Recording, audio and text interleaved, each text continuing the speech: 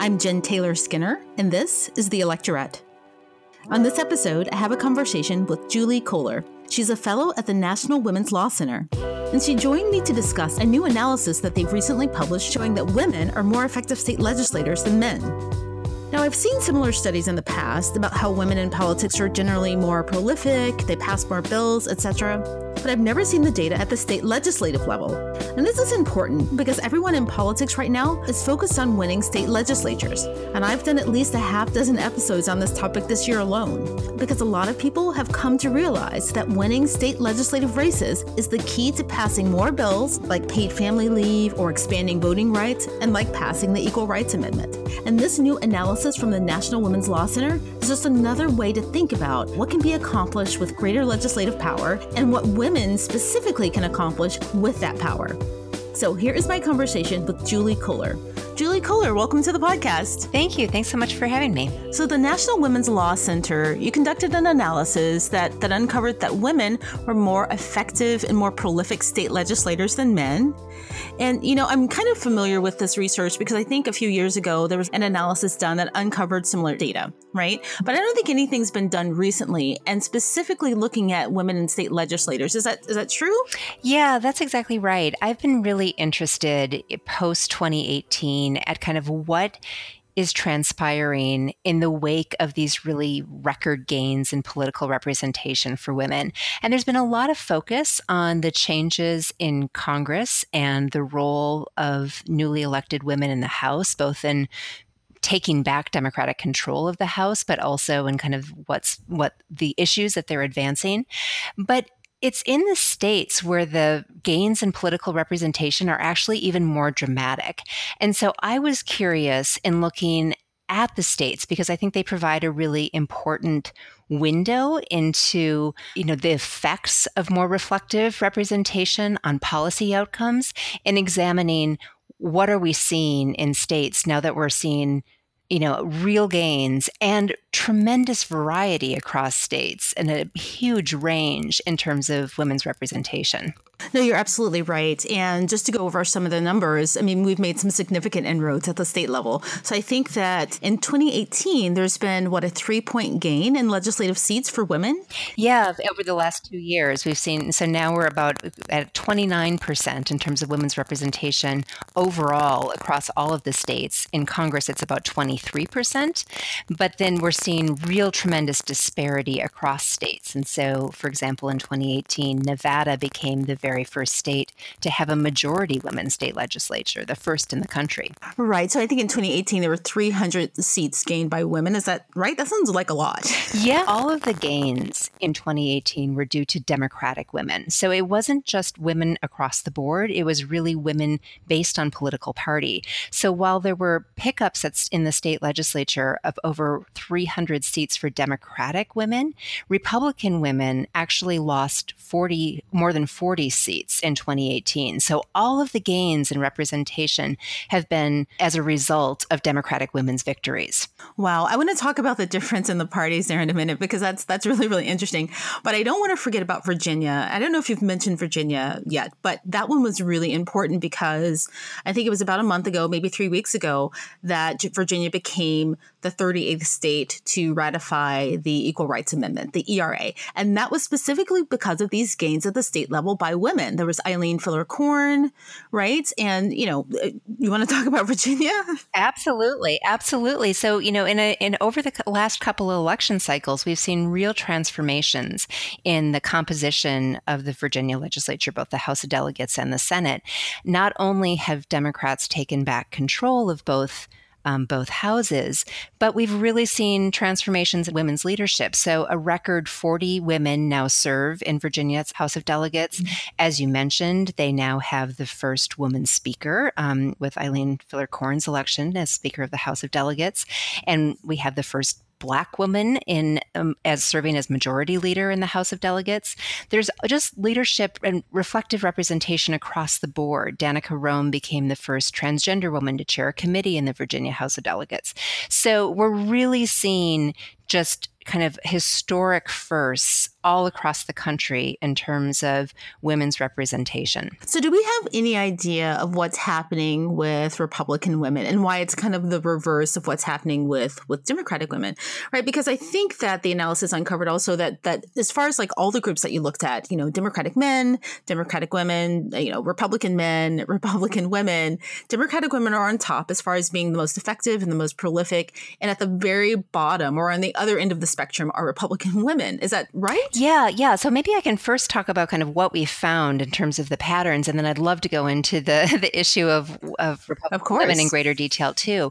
Yeah, so the National Women's Law Center partnered with Quorum. Quorum is a public affairs software platform to run some new analyses. And what we wanted to do was really look at how women state legislators were faring these last 2 years. And what we found was several things. So first of all, women state legislators introduced more bills and saw more of their legislation enacted than their male counterparts. And as we said, as you mentioned at the beginning of the interview, that actually replicates other findings that have found that women legislators tend to be more productive or effective in passing legislation than men.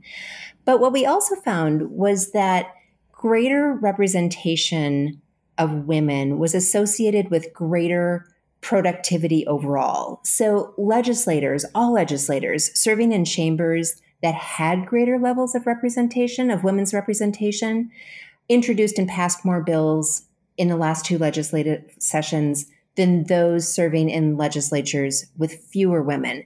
So in other words, there was an overall effect, there was an overall benefit to having more diverse legislatures. Also, I think this was, the question that you asked about party differences. We really did find that that the productivity was not just a function of gender, but was really the kind of intersection of gender and political party. Democratic women state legislators introduced more bills and saw more of their bills enacted than Democratic men, than Republican men, and Republican women alike.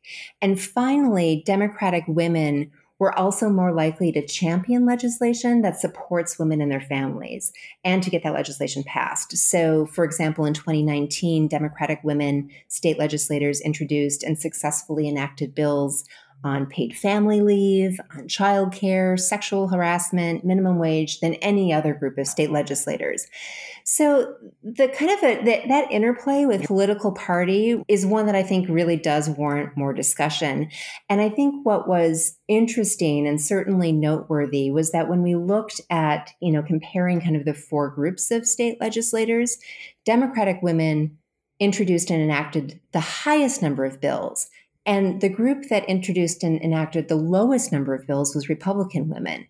So that was a particularly striking difference, that it wasn't just a function of gender, but that it really seemed to be the interplay between gender and political party. I would imagine that it would be really hard to determine why that is. I mean, I'm just really curious myself that what is it about the difference in culture between the 2 parties and the women in both parties that would make that difference? I mean, do we know? I don't know that we know for certain, but we can certainly, I think, speculate. One of the other things that I've been doing is over the past year, I've been interviewing a number of women state legislators about their experiences. And I've talked to Democratic women. They've all been Democratic women. I've spoken to them, women serving in Democratic majorities and Republican majorities, in widely different states with wildly different political cultures. So I've gotten kind of a good sense of some of the dynamics that they're experiencing. I will say that numbers of Democratic women, newly elected Democratic women, also have really noted that they're serving in chambers where the leadership really supported them and was open and receptive to the contributions of new legislators, really, kind of empowered them and encouraged them. Now, this is, of course, not an experience across the board, but it was noteworthy that many were coming in and really kind of, coming into legislative cultures that were excited about, kind of mentoring them along or encouraging them to play their role.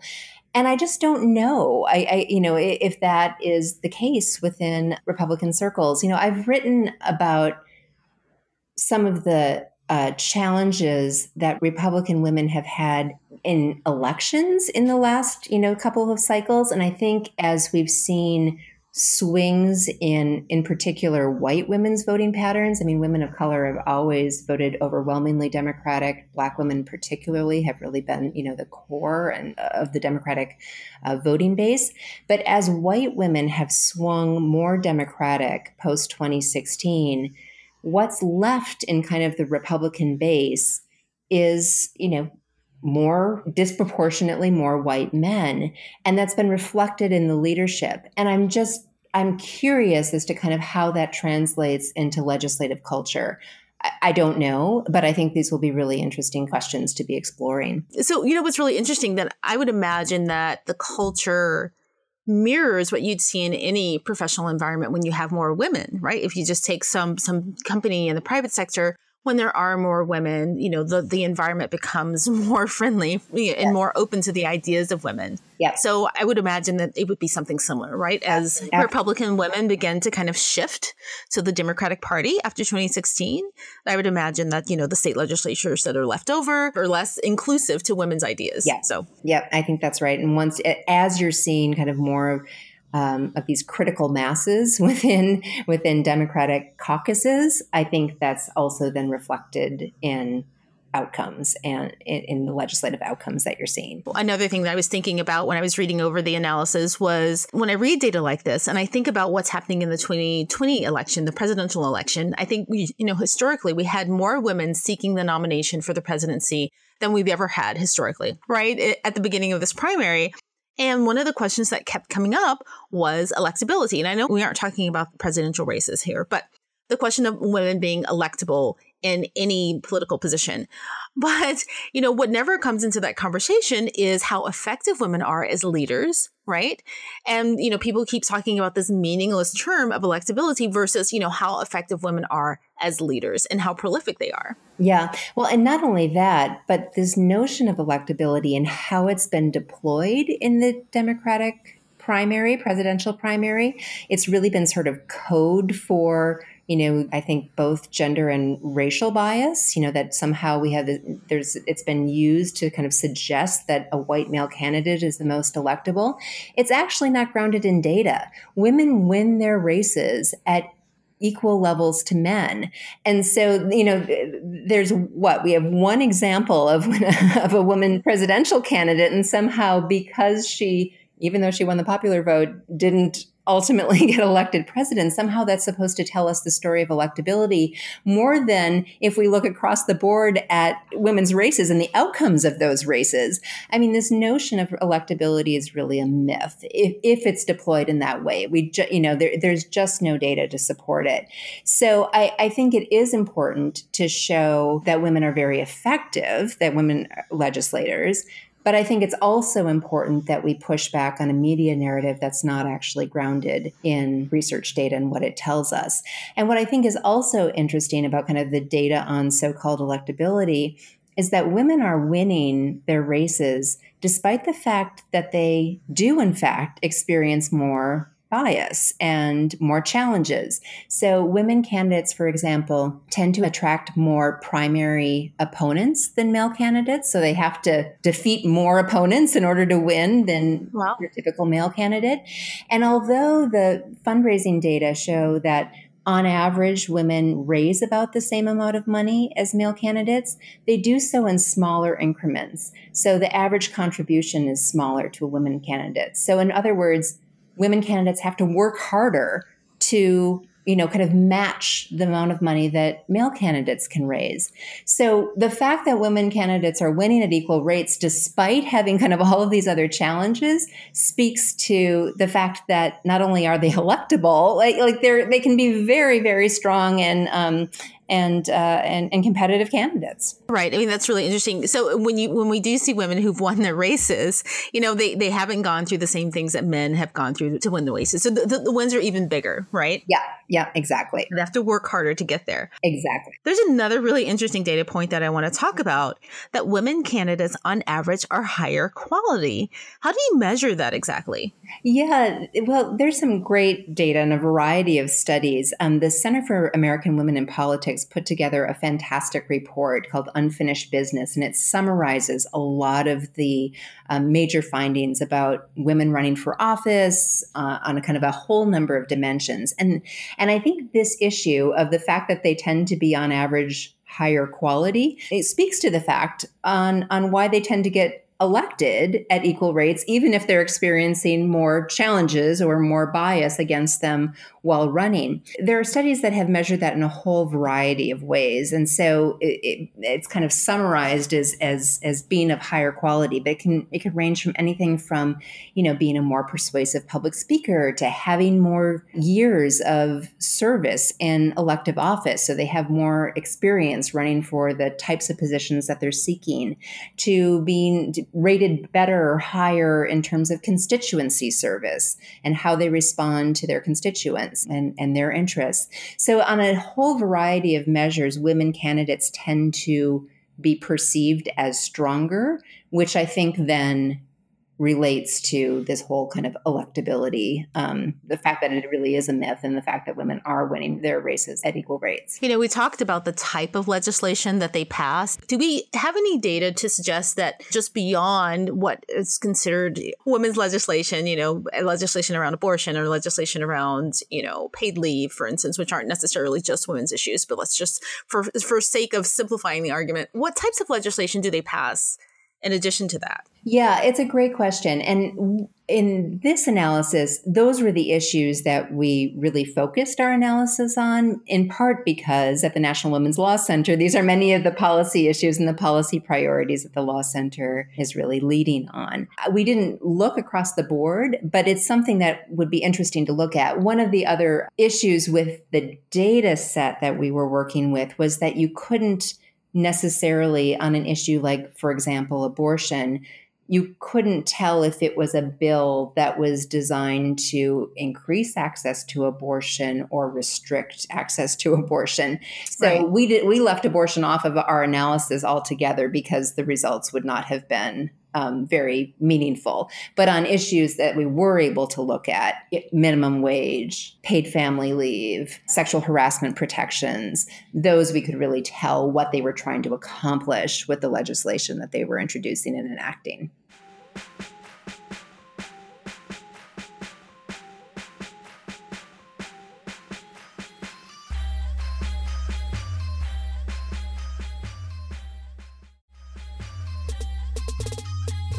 What's really ironic here is that a significant share of Republican voters are women, right? But the party is moving in this direction where these women voters don't have representation in their chosen party. Yeah, well, I think that going back to the differences between Democratic and Republican women, I think we are at this moment of sort of this existential threat facing Republican women candidates in the Trump era.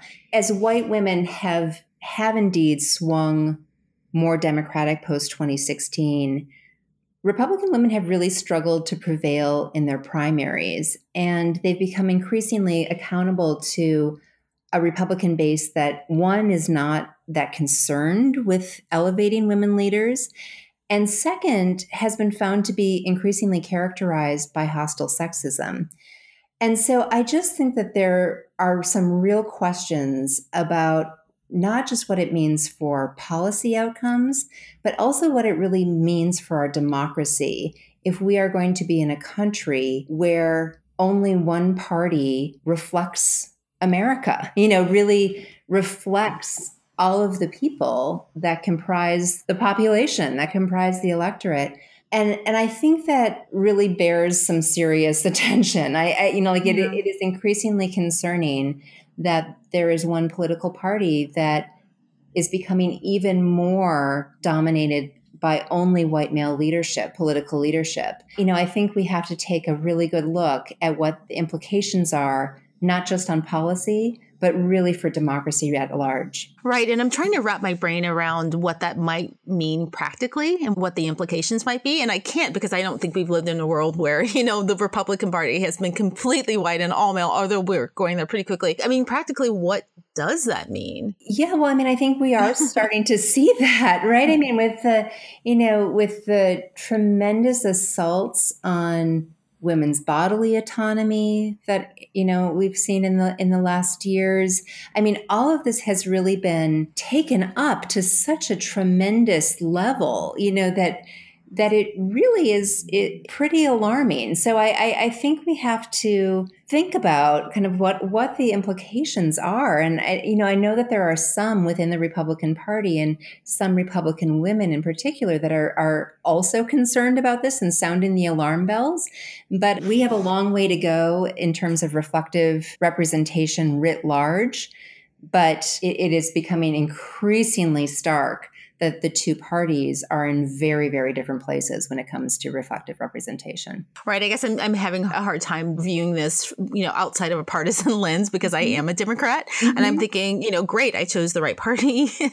I'm the party that has representation from all groups in the country. And that's good. That's great for me. I chose this party, but I guess generally when you do have a primarily two-party system, both parties should reflect the electorate, but it's hard to fathom, long term what that might actually look like if we do have one party that's all men and that's all white, and the other party that is representing the rest of America and that's passing policy that's important for the rest of America, right? I would imagine ideally that would mean that the party that has greater representation would be more successful in winning races, but I don't know if that's necessarily true. It's a hard thing to kind of flesh out. That's right. That's right. And I'm going to be really interested in this cycle, in the 2020 cycle, because there have been some new efforts to really amp up recruitment of Republican women running for office. Like we're seeing continued interest. And I think the energy that we saw in 2018 from what I've seen from early filings, it looks like that energy will be sustained through 2020 in terms of Democratic women running up and down ballot. But there has been an effort to also be recruiting more Republican women to run in 2020. And I'm very curious to see how they prevail. Like that's going to be very telling and I think very instructive for kind of the future of the Republican Party as well. Right. So one of the things I was also daydreaming about when I was reading the study was, what we could accomplish if we did have gender parity in state legislations, because we're not there yet. We're making some gains, but we're not quite there. Do you have any ideas of how we can help move that along?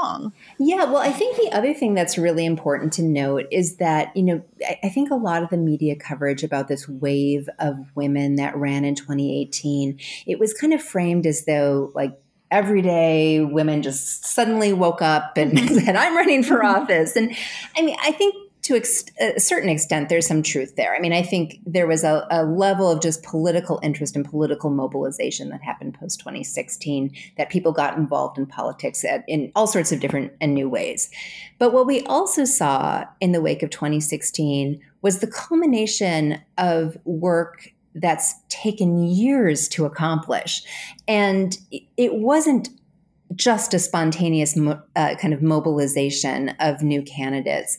Many of these candidates have been recruited and trained by organizations working on the ground. I know you had Amanda Littman on recently from Run for Something that has really been working to elect young people, and especially in down ballot races. There are numbers of organizations that have been recruiting and training women candidates, LGBTQ candidates, Black candidates, Latinx candidates, AAPI candidates, really identifying where are their strong leaders and helping give them the skills and the training and the support they need to run for office. And so when we look at a state like Nevada and you think, how did we get to this point where there's now 52%, where there's a majority women legislature?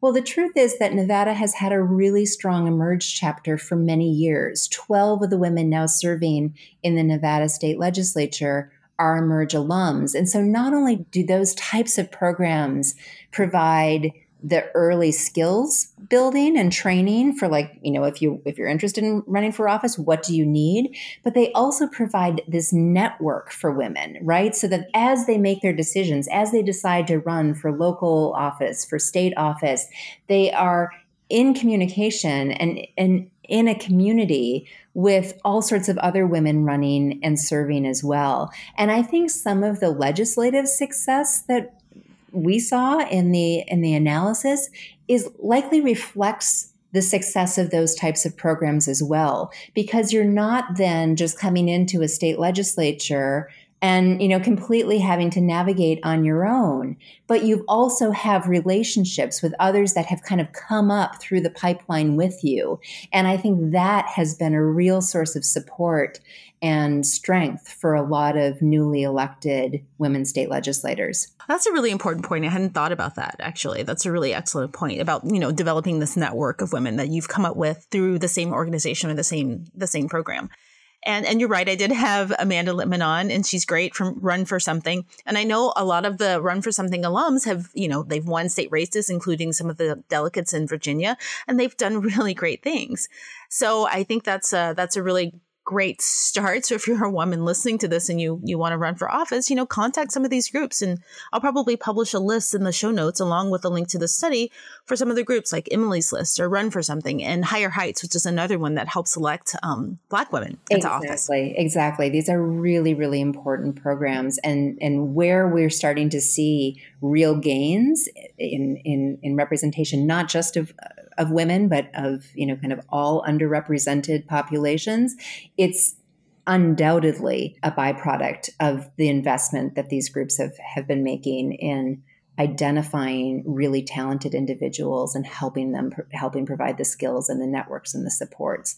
And indeed, like all of them, they're doing amazing work, but none of them, I think, are kind of at this level and scale that they would ideally like to be. So there are huge opportunities to be investing in building that pipeline. And I think what we've seen post 2016 is that those types of investments can really reap tremendous rewards. It's not all instantaneous, but over time, they really just, make a huge difference in both political and policy outcomes. Right, which is why I think that this analysis is really important, because it educates people on the fact that this isn't just about electing women just because we want to elect women as women, right? It's about the fact that women are very effective legislators, and it's beneficial for everyone to support organizations who help women get into office. Yeah, I think that's really the key. I mean, that the finding about, that productivity for legislatures as a whole increases, that all legislators are more productive,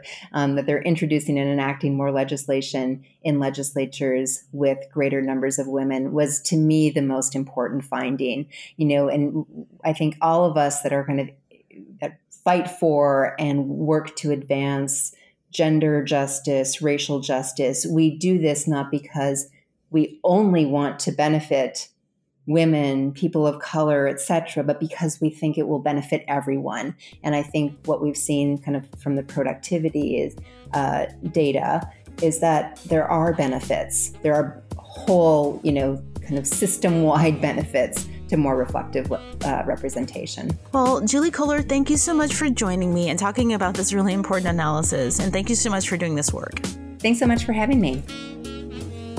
Thank you for listening.